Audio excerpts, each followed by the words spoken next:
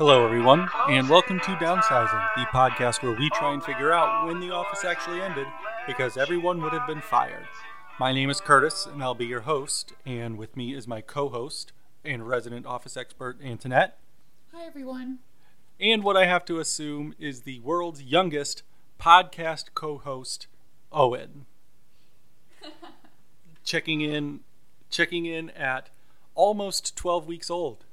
Today we will be discussing Season 6, Episode 12, the infamous Scott's Tots.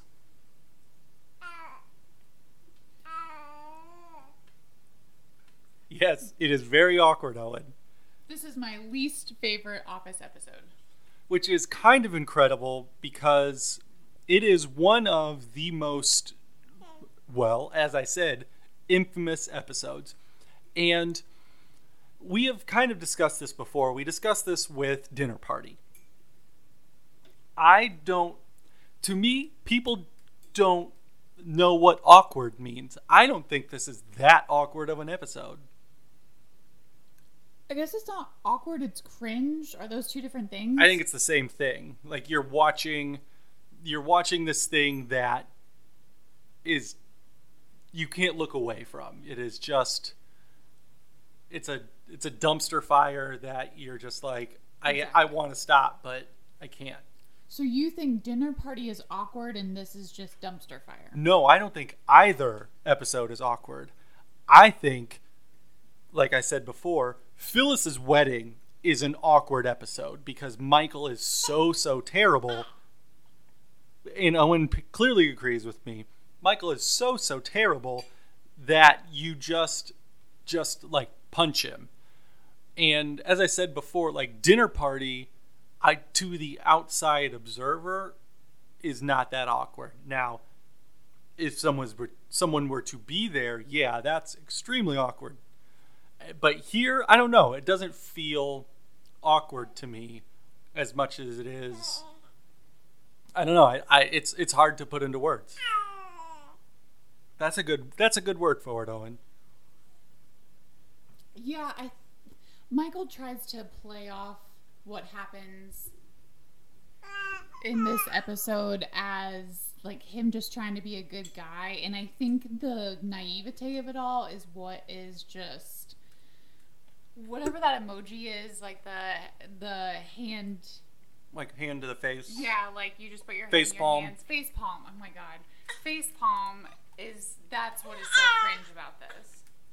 And so in this episode, we see Jim give out an award, Dwight put together a devious plan, and Michael renege on a promise. And we will touch on Dwight's situation first, and then we'll finish with the car crash that is Scott's Tots. We do see a cold open in this episode. It is pretty inconsequential. It is basically... And terrible. Sure. It is basically just Andy and Michael making funny voices to each other. So we'll just skip it and move on. Dwight is still on his get Jim fired kick. And in this episode, we see what is probably his most involved plan to try and make that happen. There are a lot of moving parts, and it is not very clear, though, why this plan will work, at least to me, in terms of why, at the end of it, what happens would be a fireable offense for Jim. Yeah, exactly, and it's still unclear as to why they haven't closed the loop on this Dwight being so bothered and offended by Jim having this job.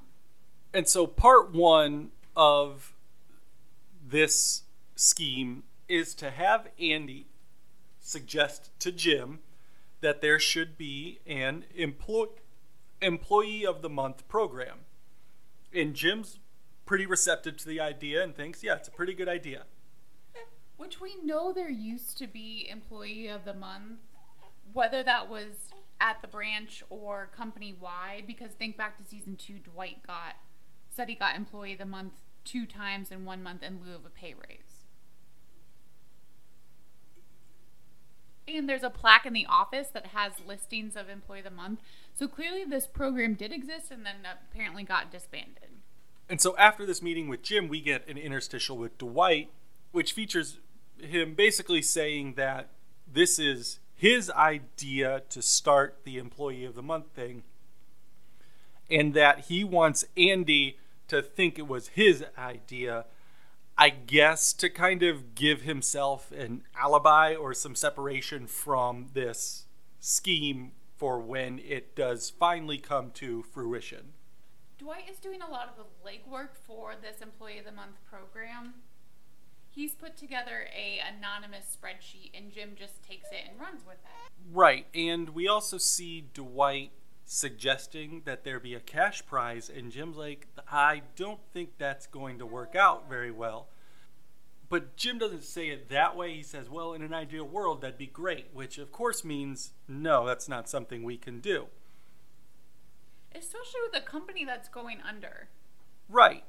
And so Dwight takes that and takes it upon himself to collect like $20 from everybody in the office, which then all of a sudden turns into $1,000 cash prize. I know, I was like, the math doesn't work out on that. And so they get everybody together for this big reveal as to who wins Employee of the Month, in using this random spreadsheet that Dwight put together. It turns out that Jim is the one that is Employee of the Month based off of this algorithm that Dwight put together, which probably he just put numbers on there. Yes, this is a whole big scheme, because his thought is that he is going to go to David Wallace to complain about how Jim is running this program. And Jim, there's immediate uproar, understandably so, because Jim says, as a co-manager, I'm not in the running. Which, side note, Jim goes to Michael to run this idea past Michael, and Michael wants to be in the running and kind of balks at the idea that he couldn't be because he's co-manager. So when Jim is the winner, he says, okay, let's just go to the next employee. That number is attached to Pam. Even more outrage. And Phyllis says, how does that happen? Everyone's a little skeptical. And Pam defends herself, saying, I never took a sick day. I came in early, stayed late. I doubled my sales. And then someone, I think it was Andy, says sarcastically, what, from 2 to 4? And then in a one-on-one with the camera, Pam's like, yup. That is a much used GIF out on the internet. Yeah. And right after this, there is a cake delivered with Jim's face on it, basically like as a congratulations thing. And there's immediate uproar. This whole thing is really blown up in Jim's face, and it could have been a good morale booster in an uncertain time, but Dwight has doctored the whole thing. And I think what frustrates me about this storyline is that Jim is smarter than this and does not see any of this coming, especially after the Mallard thing. I don't know. It's quite confusing why Jim is not suspecting Dwight's motives here. Yeah, the whole cake thing really should have been the tip-off, because Jim's like, I didn't order this. He wasn't supposed to know who the person was until saying the number, and then Andy looked at the clipboard with the assigned numbers. It just doesn't work. Right. And so as all this is going on, we see Dwight go down to the warehouse, and he calls David Wallace's office and poses as other members of the office quite convincingly, honestly. Yeah, he does Kevin, Stanley, and Toby. Right. Basically saying that there's this Employee of the Month. There's this Employee of the Month contest going on, and that Jim has lost complete control of it and gave himself the award. Then, when people balked, gave it to his wife. And so everyone's complaining. And the way that Dwight phrases Toby's call is just to say, like, I'm getting worried, I'm scared, things are getting really bad here. So that prompts David to call Jim very angrily, which, side note, again, as we've said before, that anger, we have never seen that sort of anger taken out on Michael for some really dumb things. Things are much worse than how this Employee of the Month rollout went.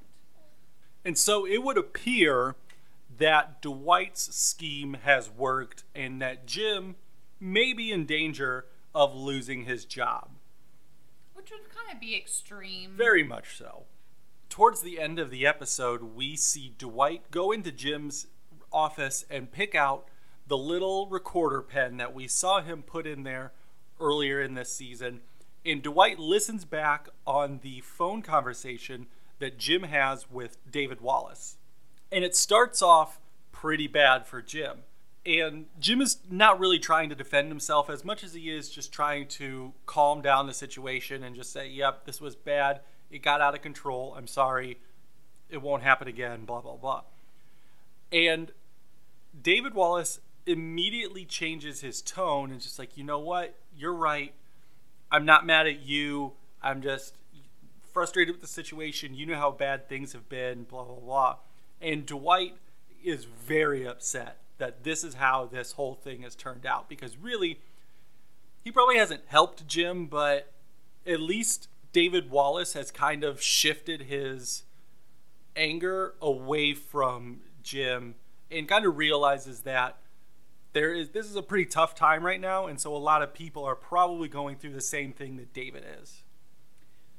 Dwight is just floored at this quick change of tone, and it's interesting to note that David asked Jim if they're still on for dinner the coming weekend. Like, they clearly have a very good rapport and a good working relationship.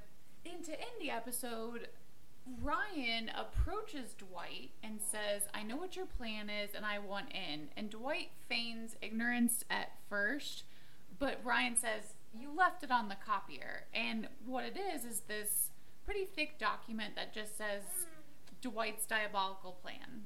And Ryan tells Dwight that he wants in. And we have to assume that it's a diabolical plan to bring down Jim. Again, like we've said, this just wasn't the best laid storyline because we never knew that Dwight necessarily wanted this job. Now, we've always known that he thought Jim was a bit of a slacker on the job and not doing well, but this just seems extreme. And then to just be carrying this storyline through this far in the season. Yeah. Is there any follow through with Ryan and Dwight getting together? No, there's really not. It is just kind of a funny moment to end the episode on, but yeah, it is a little disappointing that they didn't do something with that. Yeah. And so now let's get into the main part of the story, the Scott's Tots dilemma. And so to set the scene here, we see a group of employees sitting in the vending area, and Erin is going over this itinerary that she asked Pam to check, and Pam kind of just dismisses her because, well, that's not her job anymore, and she's trying her best to separate herself from that. And on this itinerary is a presentation at a local high school for Michael. And Michael really wants to get out of this. And in just a great moment, we hear Stanley just cackling from the back of the vending area, and he asks, has it been 10 years already? What also arises in this moment is this weird thing with Michael having this animosity towards Erin for some reason. He'd rather Pam go with him to this. Now, Pam and Phyllis and Erin, since she's newer, have no idea what it is that Stanley is laughing about. And in a one-on-one with the camera, Stanley says that 10 years ago, Michael promised a group of third graders that if they graduated high school, he would pay for their college tuition.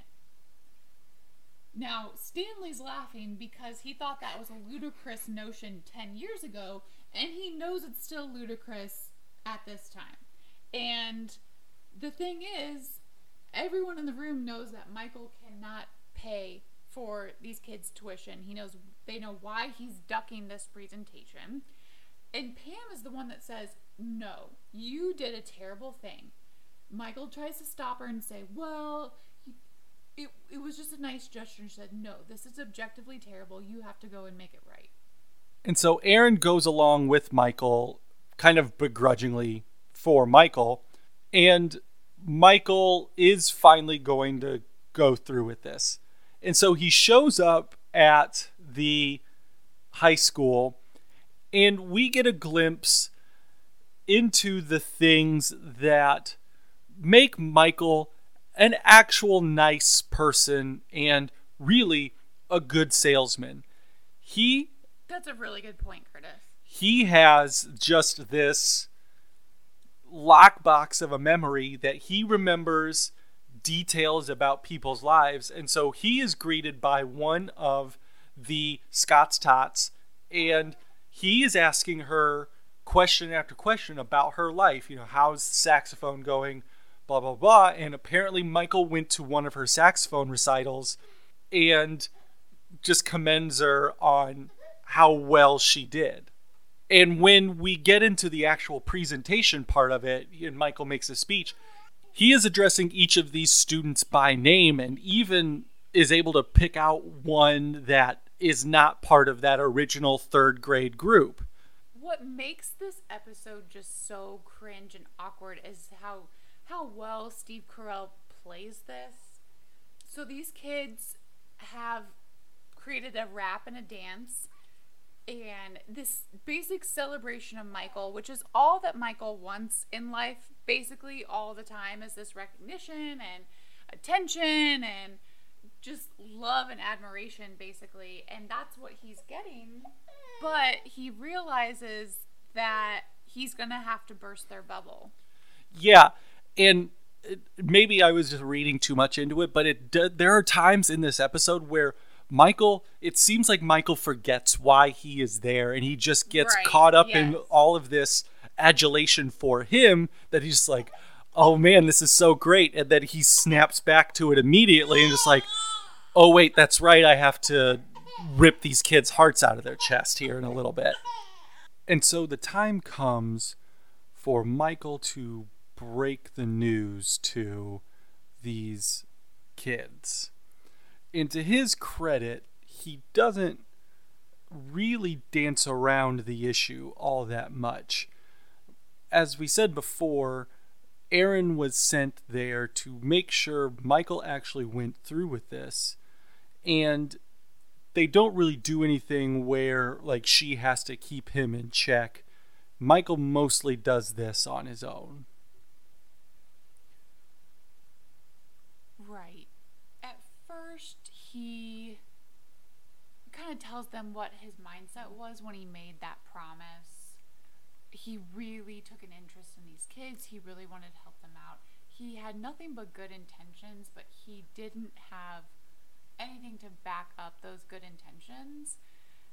And you could see that when he says, I really thought I was going to be a millionaire by the time I was 30.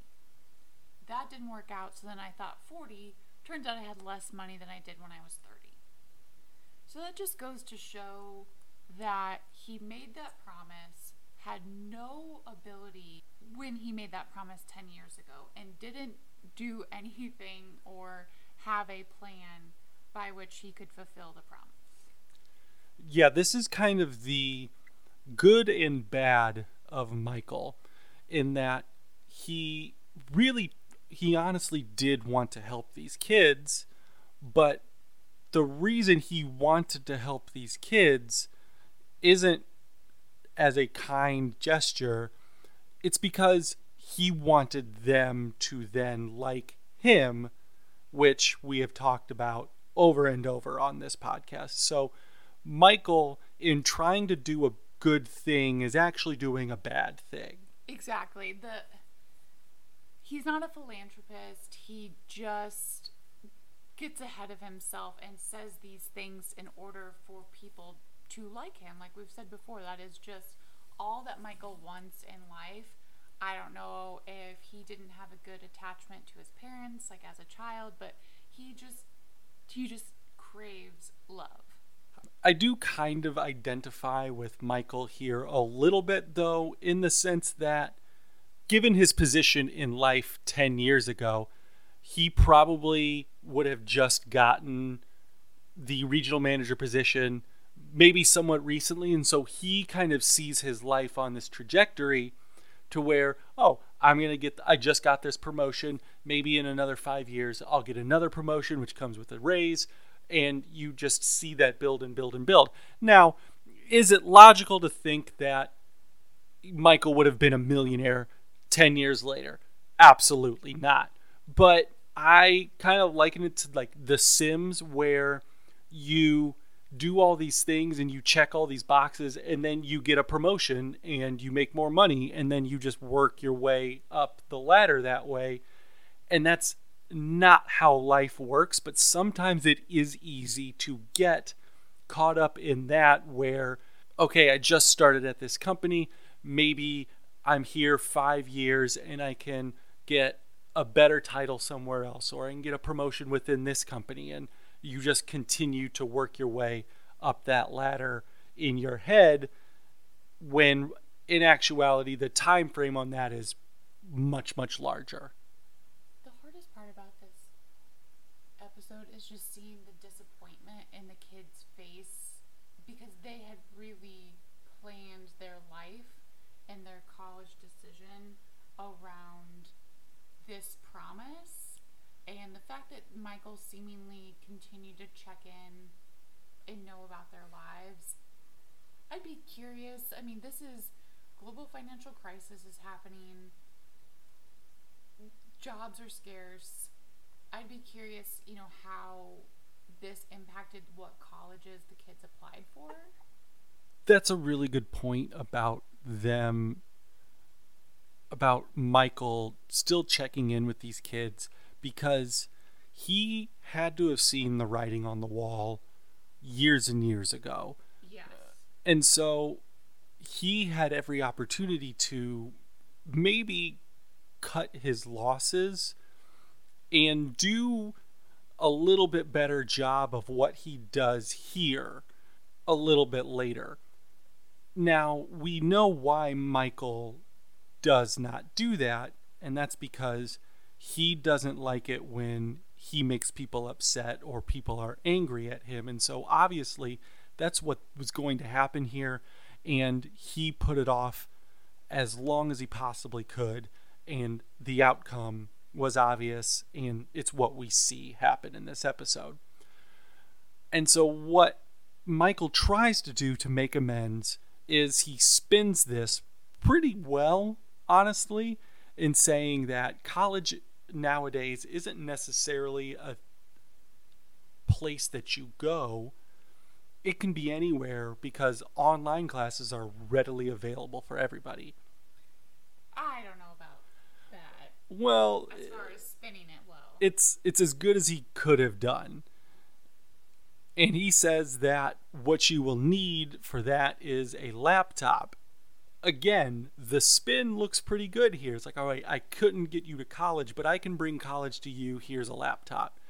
Michael does not give them laptops, however. He gives them laptop batteries, which he says the laptops that you can get won't work at all without those, so this is almost as good as a laptop. Obviously, nobody else sees it that way. No. You have to imagine, the way that this is described is that these are low-income students. They may be first-generation college students or will be the first in their families to go to college. They may not be able to afford a laptop at all. And so it's sort of insult to injury, or it's kind of insulting just to get a battery. And last summer I tried to get involved in this program after listening to Michael Lewis's podcast, Against the Rules. And it's a mentorship program for first-generation college students. And there's a lot of really interesting and good training that goes into it. And unfortunately for me, because of that podcast episode, there was such a huge groundswell of interest in getting involved in being a virtual mentor that I didn't get picked. And then this summer, I could have done it and gotten picked, but I said, oh, I'm going to have our child, our baby's going to be born. I'll probably be busy. I shouldn't sign up. And thank God I didn't, because you have to commit to being available at like the same time every week. And I have to say that would have been impossible with Owen, but the reasoning for that is that some of these students, if they do come from just a low income or less stable background, or not all of them are coming from an unstable home, I'm not saying that, but if they're not just a first generation college student where their family didn't have the opportunity to go to college before them, but if they're really coming from a situation where this program is sort of being their rock for college, you have to be available and ready and a consistent presence for them. So all that to say, Michael's promise is really pulling the rug out on kids that this might have been what was keeping them going. And we do hear from one kid who says, after they do the little rap and song, I had a lot of opportunities to get into the drug game, which I'm very curious what that is like in the Scranton area.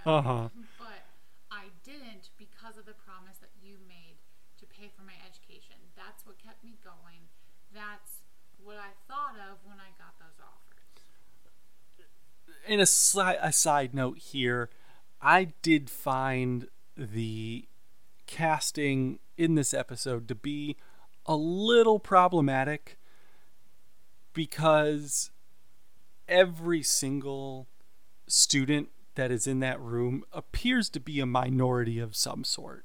And so that's kind of painting this very wide brush. Like, it is easy to infer from that as like, oh, every single kid that is low income and needs help going to college is a minority. For sure. I was a first generation college student. My parents and grandparents didn't go to college. On my mom's side now, some of my older cousins, three of my older cousins did go before me, but I didn't have anyone in my, immediate circle or immediate family who had gone to college, and it was difficult to navigate that. And I will say that not having someone that went and got a master's or professional degree, I feel as though I didn't sometimes maximize that decision making or know what I was getting into as far as that goes. And I think that's kind of true for that. So I agree with you that painting this with a broad brush of, okay, well, this is just a promise that would only impact persons of color isn't necessarily true. And anyone would take that offer of college, and that's something I was going to bring up too. Like, college is expensive. It's expensive now. It was expensive when this episode aired in 2009. That's a huge promise. That's why it's such a big deal when these philanthropists go to college graduations and say, hey, I'm going to pay off all your loans. I'll pay off all your debt for everyone in this room here. It's a huge deal. I have student loan debt. It is something that significantly impacts our financial decision making, and I will say Curtis got hosed when he married me, because for tax purposes, because I do public service loan forgiveness, we can't do our taxes married filing jointly. So Curtis gets the really raw end of the deal on that. And it impacts your partner, it impacts your life. And I will say that, yes, it is something of my own choosing, but I think that's what makes this episode so cringe, is that was just life-changing information that Michael promised to people without having anything to back it up, like I said. And then he just waited to the last minute. This is sort of all feeding into Michael's own ego here. Yeah. For the record, I do not feel like I got hosed in marrying you. our financial situation is just fine. We do well enough to where your student loan debt isn't like this anchor that is weighing us down that it is to many, many other people. Agree. We are not in dire straits like some are, and we were able to pay off your loans somewhat easily. I mean, it took effort, but right. But somewhat easily, with making that effort. It's just something that you think about when you're an 18 to 22-year-old. I mean, I didn't know what I was necessarily signing up for as far as, sign on the dotted line. And then the interest is what's a kicker on it. For me, I will never touch the principal of that debt. And I think that's the lens that I'm coming at this episode with a little bit. And then just how much that knowing that Michael put it off 7 times, if we're telling these kids, and what is it, maybe towards the end of the first semester, kids are making their college choices, they're making their applications. This could have really tanked some of their futures. Sure. And then back to the point I made just about the problematic casting is, like I said, it is a classroom full of minorities, and so of course they did a rap. Like, right. The writers were just like, okay, what can they do? They can do a rap, right? Yep, good, let's do it. And like, you couldn't have thought of literally anything else. And so, as Michael and Aaron are leaving, one of the students comes out to talk to Michael, and like you said, he's like, hey, I had every opportunity to not do as well as I did, and this was the only thing that kept me going. How could you do this to us? And Michael tries to make amends by offering to pay for just this one kid's books. I know. I think that's what's like really also tough too. Like, he just happened to go after him and is gonna maybe get a little bit of help out of it. And so the kid's like, yeah, the books are going to be $1,000. Michael's like, all right, $1,000, not too bad for 4 years. And the kid's like, no, that's $1,000 every year. Which, yes, that is, if there is a bigger ripoff in the college system, and there are a lot of them in the college system, it is books. In that companies will put out new editions every year, every other year, and change like 2 or 3 sentences in the entire book, and then you enroll for the class that needs this book, and you are forced to get a brand new book because it's been updated. So you can't use version 9, you have to get version 10, and that means you can't rent version 9. You have to get brand new version 10, and that's like a $500 difference in price. It's ridiculous. And I thankfully went to an undergrad university that let you rent your books. Now, you weren't allowed to write in them, which some people disregarded that rule. Pro and a con for sure, but it definitely saved on textbook costs. Now, my first year in law school, my first semester, went to the bookstore. I am pretty sure I dropped a check for, I want to say it was $800 or $900 for books for 4 classes. Then I started looking into different services. Chegg, don't know if it still exists. I'm pretty sure it probably still does. It does. That's what I used for my online classes when I first started those, when we first got together. Yes. That is an amazing service. It is really, how someone didn't start that sooner, I guess that would have been the time of startups, but that is a great service, and that saved me a ton of money, and I ended up only buying the books for the classes that in law school that I wanted to keep them for. Primarily my environmental type classes, the work that I'm doing.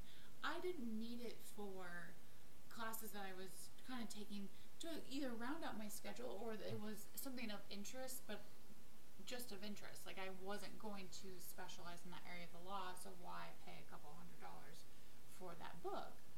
So I hope there has to be more services like that now, I would say. I'm pretty sure Amazon is in that game now. Okay. Well, shockingly, yes. But I would say unshockingly, actually, I'm sure they are. And that's what it really should come down to. Like Curtis said, you shouldn't be forced to get the latest version of a book just to line the pockets of like a textbook company. Related, though, one of the top moments of college life, though, I don't know if you experienced this, is book buyback day. No, I didn't. Oh yeah, if you, it's kind of it's funny how like the college system is built off of giving 18, 19, 20-year-olds major decisions to make involving generally large sums of money. Like, for example, student loans. Hey, here you go. Here's a ton of money to pay for your college that you won't have to pay back for like 6-8 years. That is not how that works. Generally, like not 6 to 8. Okay, You have a 6-month grace period. Whatever. Sorry, in 5 years. My bad. Here's all this money that you. Oh, I thought you were saying that you don't like the loan doesn't come due for 5 years. I understand what you're saying. Yeah, like you're not paying back the loan while you're in school. As long as you're in school, you don't have to pay back the loan. I see what you're saying. And so here's a bunch of money. You don't have to pay for it for another 6 years. And to an 18-year-old, you're like, oh, yeah, that's forever. Sign me up. And then 6 years later, you're like, oh boy, that may have been a mistake. Maybe I should have tried harder to get a scholarship or something like that. Book buyback day is, hey, remember all that money you spent 4 months ago? Here's part of it back in straight cash. Oh, wait, I did do that at my first semester of law school, but it was like a third of the amount I paid. Oh yeah, it's not. It is not even close to equal amount, but if you spent $500 on books and you got $80 of that back in cash, you know that money's not going back to your parents who probably paid for those books. No, that is going straight to the bar. Exactly. Yeah, so since we rented an undergrad, no, we didn't have that day, but yes, so now you have a bunch of 18, 19, 20, 21-year-olds walking around with large sums of money that is like, well, guess what I'm going to do with this? And so on the drive back to the office, Michael is in a very sour mood. He feels bad for what he's done. He probably also feels bad that a bunch of people are angry at him. And as you mentioned before, Michael has spent a lot of this episode being very mean to Aaron for seemingly no reason. And Aaron comes through in this car ride saying that she spoke to the principal, and the principal said that the average graduation rate for that school, it was something like 30%. yeah, which is not good. No, it's extremely low. And that the Scott's Tots kids had like a 90% graduation rate. Yeah, 90% were on track to graduate. Yeah. And so Aaron puts it in a way that Michael can understand. Is it's like, even if Michael didn't come through on his promise and probably made that promise with bad intentions, not bad intentions, false pretenses. Thank you. He still made an impact on these kids' lives because they are now in a position to go to college that when otherwise they probably would not have been. Now, yeah, I struggle with the false pretense. Sure, yes. You can say, they're this, yeah, how they got there wasn't the greatest, but it's glass half empty, half full. Do you look at it that way, or, well, who cares how it got done? These kids are now are probably going to be more successful than they could have been before. Yeah, it's a tough call. I mean, Erin is making a good point there, and part of it on this drive back is she keeps singing the rap. Yeah. And so that does cheer Michael up, and he says that, hey, you're doing a really good job. I like you. And that's pretty much where the episode wraps up. So let's go to the annex with Antoinette and find out any fun facts about the episode. This episode is BJ Novak's directorial debut. It was written by two writers who play the Warehouse Guys. So think back to the season 5 episode where Michael buys weed. Yeah, the frame toe weed. It's written by those two. So filming this episode was rushed for some reason. I didn't find out why. And so on that drive back with Aaron and Michael, it's not filmed in HD. It's filmed in the 3 to 4 letter box is what it's called. And I noticed that when we were watching the episode, I'm like, that's weird. Why did our TV do that? But that's just how it was aired, which is kind of funny to me. I guess I hadn't noticed that. So the cost of tuition for 15 kids in the 09-10 school year at a private university, I should add, would have been about $2 million.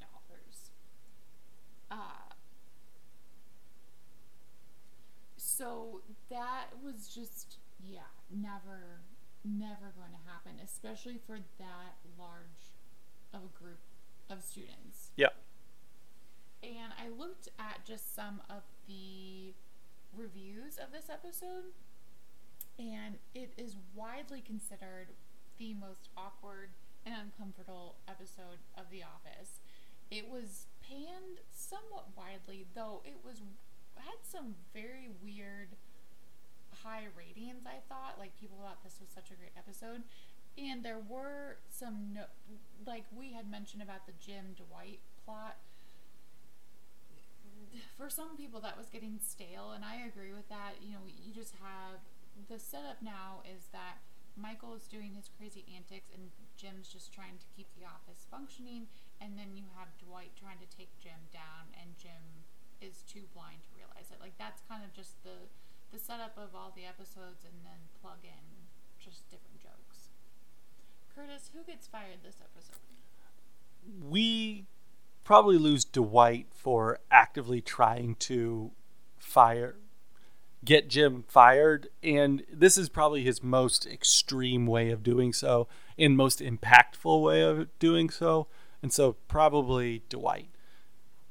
And for impersonating other people too, David. That's a good point. Yeah, it is his 4th firing this season. It's his 26th overall. Antoinette, what is your Dundie for this episode?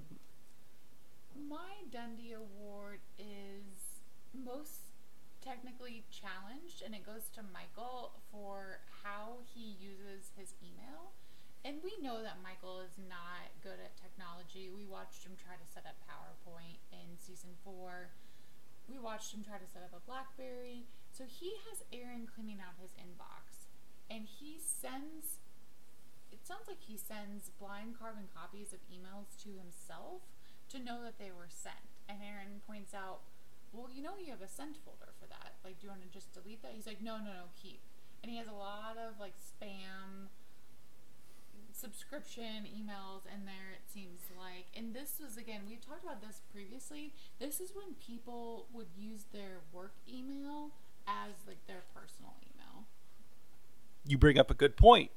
We lose Michael in this episode because one of these emails is a pornography site. Yeah, okay. That's a good point. You are right about that. So that is Michael's 6th firing this season. It's his 54th overall. What is your Dundie?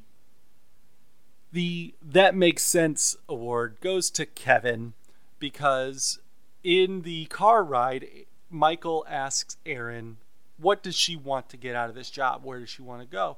And Aaron says, I would like to be an accountant, but that doesn't work because I am not very good at math. And Michael tells this anecdote about how when Kevin applied for a job at Dunder Mifflin, he was actually applying for a warehouse position, and Michael just saw something in Kevin that he hoped Kevin would grow into, and so he gave him a job in accounting. And Obviously, Kevin is not very good at his job, and now we know why. It's because he wasn't made out to be an accountant. And honestly, from what we know about Kevin, he probably wouldn't have done that very well in the warehouse either. Yeah, you're probably right about that. Who is your employee of the month? I chose Stanley because just how he talked about the Scott's Tots thing and just laughed about it is very classic Stanley. He did not have a lot of screen time, but he made the most of it for this episode. Who is your employee of the month?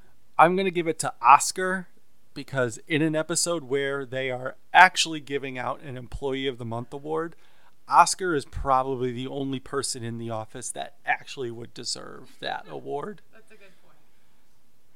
So that does it for this week's episode.